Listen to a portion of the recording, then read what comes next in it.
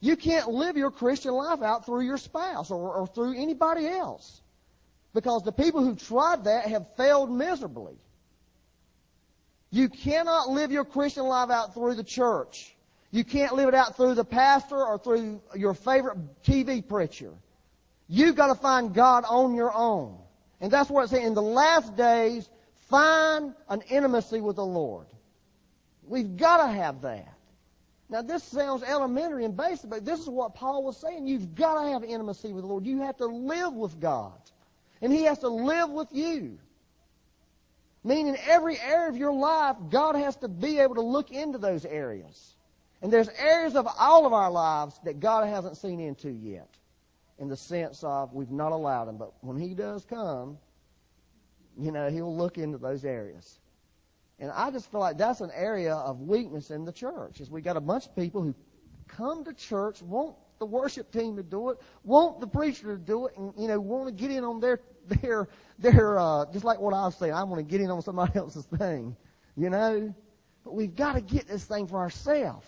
Can you imagine a church where everybody came in full of God, where everybody was on fire for God, and then when the people who came in that were messed up, they would get blessed and get touched.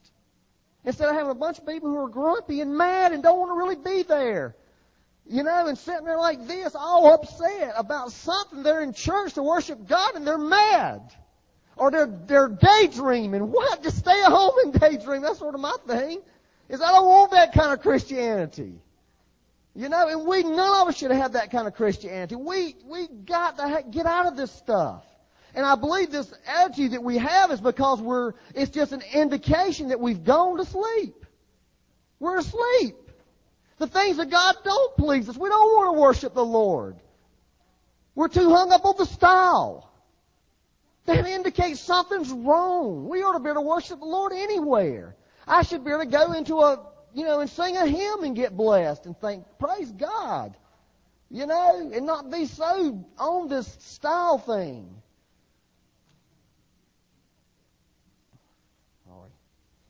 Y'all think I'm being hard to get along with? I'm fixing to stop. But I am going to tell you just a couple more here. 1 Thessalonians 5:11. Therefore comfort each other and edify one another as you also are doing. And I believe this. And I'm going to tell you, I believe this from the bottom of my heart. I believe this business of coming to church on Sunday and going home and never having relationships with other Christians is not in the Bible. Okay? It is just not biblical. It's American model of Christianity, but it is not a biblical model of Christianity. God has called the church to be a body of Christ. And how in the world, if my hand says, well, I'm going to connect up with the rest of the body one day a week for a couple of hours, what kind of deal is that? Would you want your hand to do that to you? No, you really wouldn't. You want your hand to be a part of you every day. And to function every day.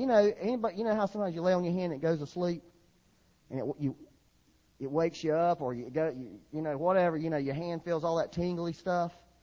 What does the rest of your body do? Start shaking your hand, and that's why you need to be connected. Because when you start going to sleep, you got the rest of the body that's going to start shaking you and say, "Wake up!" In the last days, we need people to shake us and wake us up. And that's why it's so important to be vitally connected with other Christians. I'm not talking about going and sitting in a room every day, but I'm saying have a relationship with others and be connected with others and allow others to speak into your life and have accountability with other Christians. That's what real church is. This is not church. This is just a gathering of the church. But church is lived out all the time. And in the last days, we need to be that kind of people. Or you're going to go to sleep and you're not going to have anybody shake you. You just be out there dead asleep and you won't have anybody around to help you. All right, 12 and 13. Okay, and we urge you, brethren, to recognize those who labor among you. This is sort of funny to me. I feel sort of stupid standing up here saying all this stuff to tell you the truth. Okay? I don't know why I do, but I'm just telling you, this is the truth, though. What I'm telling you this morning is the truth. And when you get to heaven, Jesus is going to say, what He said on August 18th was the truth. You should have listened to Him. I can promise you He will, because I'm just telling you what's in the Bible. So I'm feeling real confident right now, but real stupid too. And we urge you, brethren, to recognize those who labor among you and are over you in the Lord, and admonish you, and to esteem them very highly in love for their work's sake. Be at peace among yourselves. Okay, everybody loves this one. If you're going to not go to sleep, you need to be submissive and respect spiritual leadership. That's what you need to do. You need to get under. I'm telling you, you need to do that. Because if you don't, you're going to be in trouble, because it's right there in the Bible. It says, in fact, it says you need to really esteem the people that God has placed over you. And forever in the Bible, there's a story called David and Saul. And David never, even though Saul was worthless as the day is long and was a bad leader, but David would never come against Saul. And we got bad leaders in the church that really don't deserve anybody to submit to them other than the Bible says to. And really and truly, I think, everybody's, because there's been so much bad stuff on there, everybody swung the other way, and, we've sort of gotten away from all that. But I think we need to get back to it. I really think we need to get back to it. I'm not saying that for my sake, because, I'm just telling you it's the truth, and you can decide what you're going to do about it. But I think we need to esteem leadership, and we need to submit to leadership. And we don't need to talk bad about them. If we got an issue with them, we need to go talk to them and entreat them. There's ways, the Bible gives us ways of dealing with bad leadership, in a way that's righteous. But we really need to get back into submissiveness in the church. All right, 14 and 15. Now we exhort you, brethren, warn those who are unruly, comfort the faint-hearted, uphold the weak, be patient with all. I see that no one renders evil for evil to anyone, but always pursue what is good both for yourselves and for all. Here it is. Okay, we are failing. The church is failing. We are failing each other because we've gotten too soft on each other, and we have not warned people and admonished people. We've wanted to comfort everybody and make sure everybody was okay, and it's okay, you're going to be okay, and it does say do that, but it also says warn. And I think the church needs to start exercising discipline on people. I think it needs to start doing that. We're not doing that. We don't discipline people. We let people do stuff they shouldn't do. We don't speak in their life and say, you're way out of line, you're wrong, and you need to stop doing that. We need to start doing that kind of stuff because it says to start doing that kind of stuff. And I think we've gotten off, and what we've done is we create a spirit of sleepiness in the church by not being that way. And it goes on, it says be patient. It doesn't talk about being mean. It doesn't talk about just running over people. But it does talk about genuinely loving people and helping people. Genuinely. By really, when you see sin in their life or you see them going off, you hold them accountable. You challenge them. And, and I'll admit, I'm the worst person in the world. I'm like, let them, if they want to do that, heck with them. Go, let them do it and find out the hard way. But I've just decided recently I'm not going to do that no more. I am not going to suppress things in my heart that I don't feel right about. Okay? I'm not going to suppress them no more. If I don't feel good about it, you're probably going to hear about it.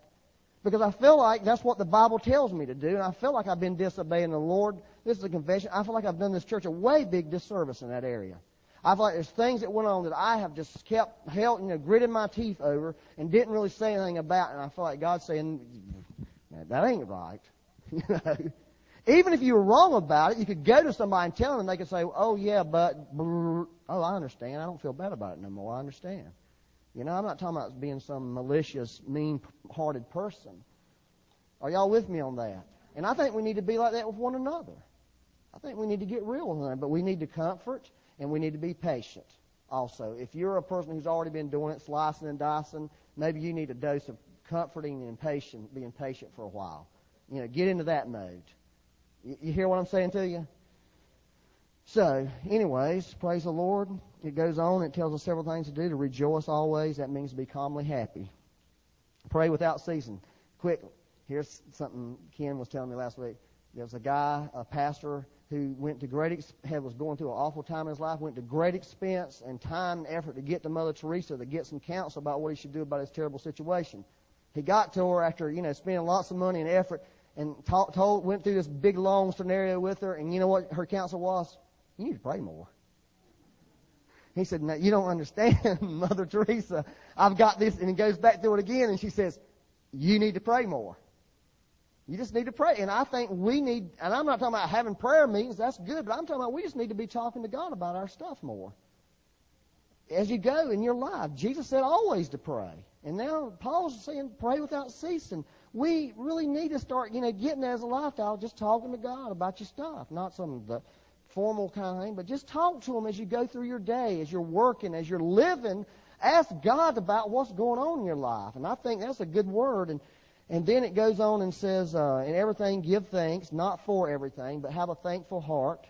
You don't have to be thanking God for murder, but you can, in all these situations, find the Lord. It says not to quench the spirit, not to despise prophecy, but test all things. In other words, there's nothing better for a church than this, is for the Holy Spirit to move in the church. That will wake people up.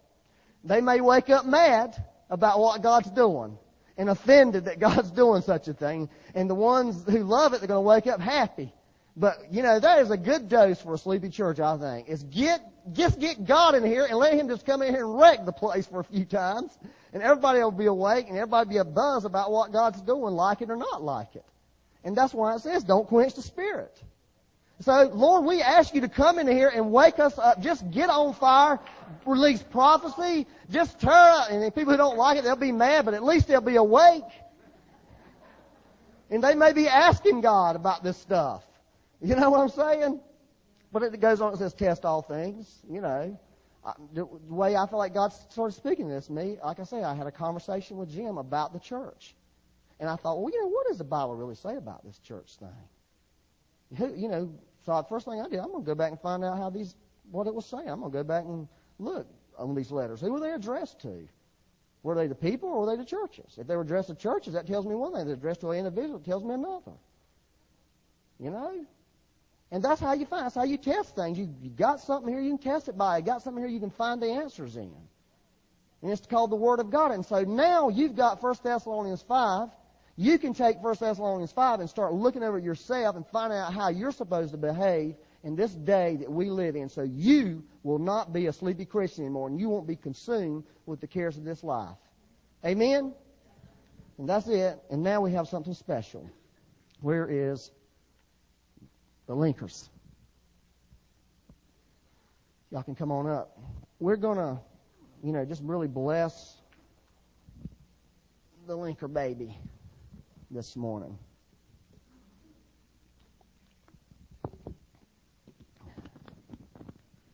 I'm going to bring anybody who wants to come up with the linkers, the families.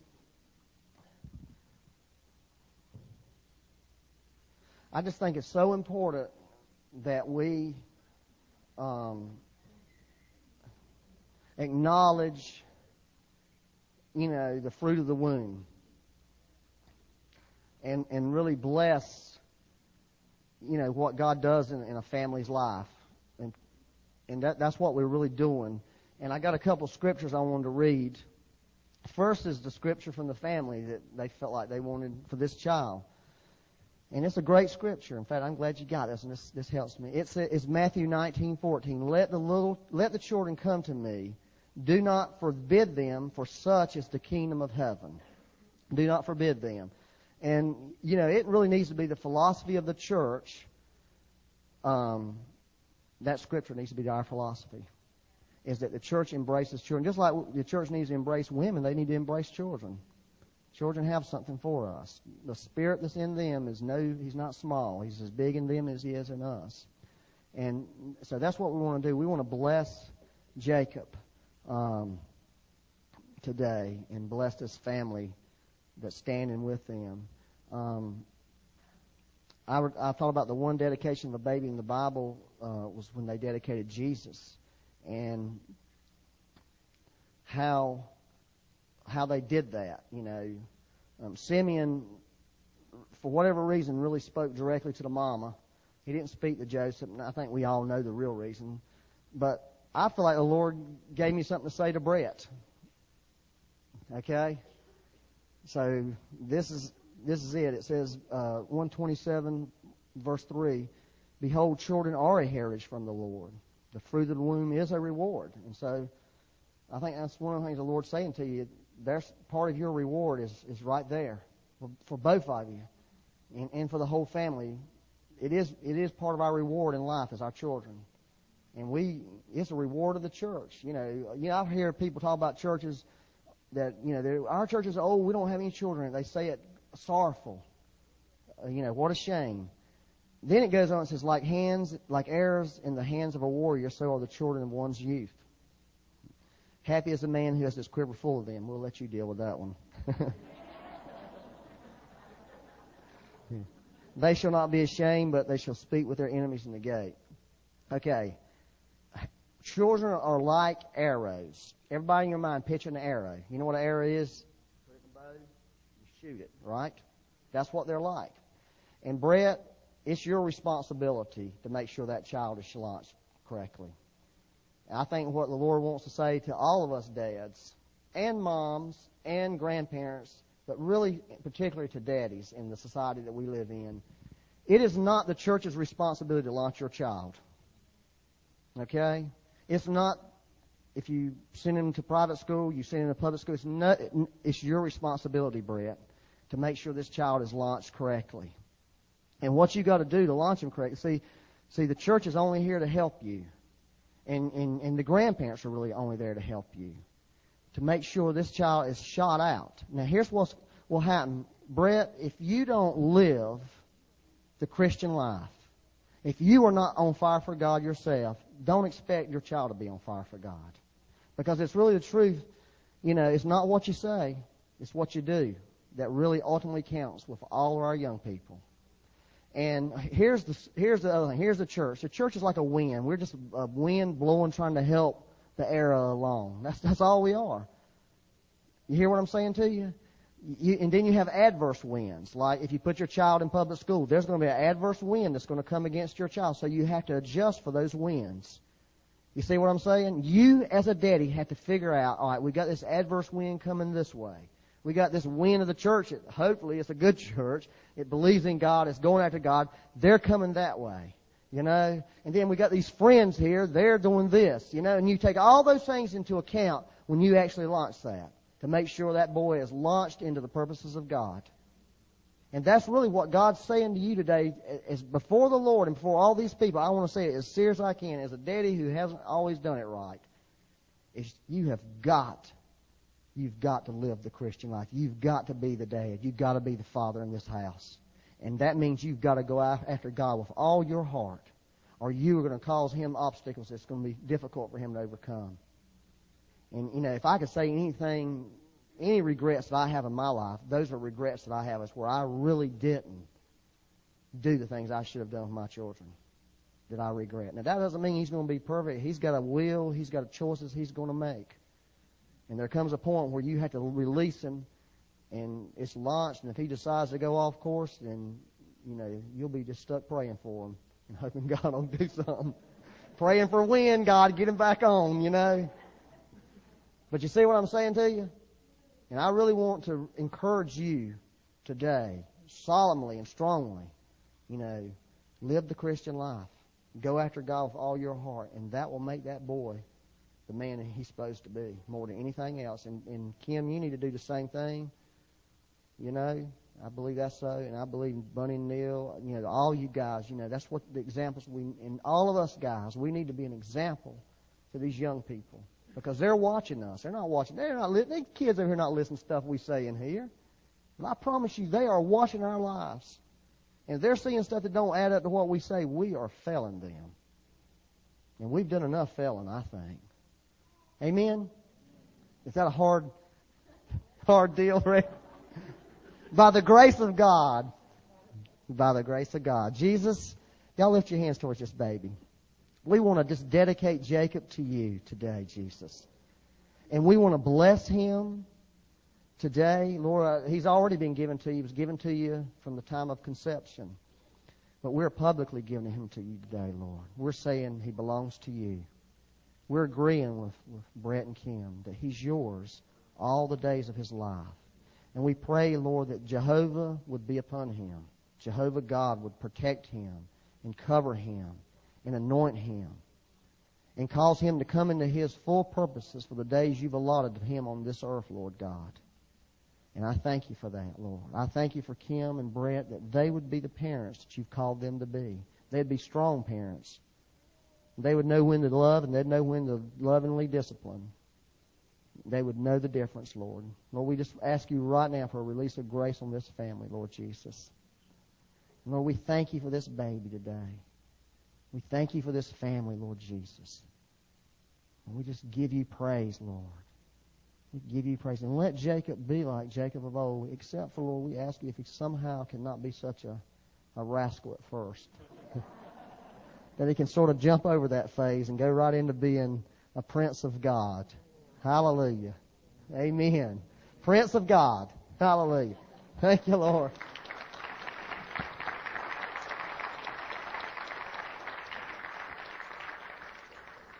Have y'all got grace for about just a few more minutes? Do you? If you don't, well, Lord bless you. Come on, Dean. I hope y'all got something out of that message. I really think that message is from the Lord. I think He's trying to speak to us. I think He's trying to help us. If I was acting like an idiot doing it, I'm just an idiot. That's just the way I am. All right, I want everybody to repeat after me. Dean, you're a great guy. Thank you. And I want to thank you for the opportunity. To be blessed. Okay, because I'm going to give you an opportunity to be blessed. When we got the, what I'm here to do is take up an offering for the building fund. Me being a great guy really doesn't have anything to do with that. I just wanted to affirm it. And we've got two scenarios. We've got a loan on the church.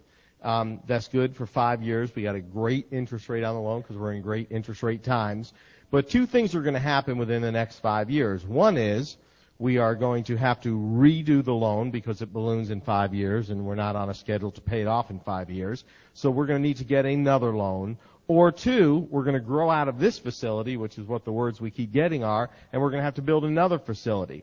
In either case, whatever the Lord does, and it's all in His hands, in either case, when we go back to a lender, they're going to need to see something, and that is they're going to need to see that we as a church, that this is really our church. That this is just the building we meet in, but this is really, we're the church, and we're committed to the church. And so when they look at refinancing this particular loan, they're going to want to see what has the church done over the last 5 years since that loan to show their commitment to the church.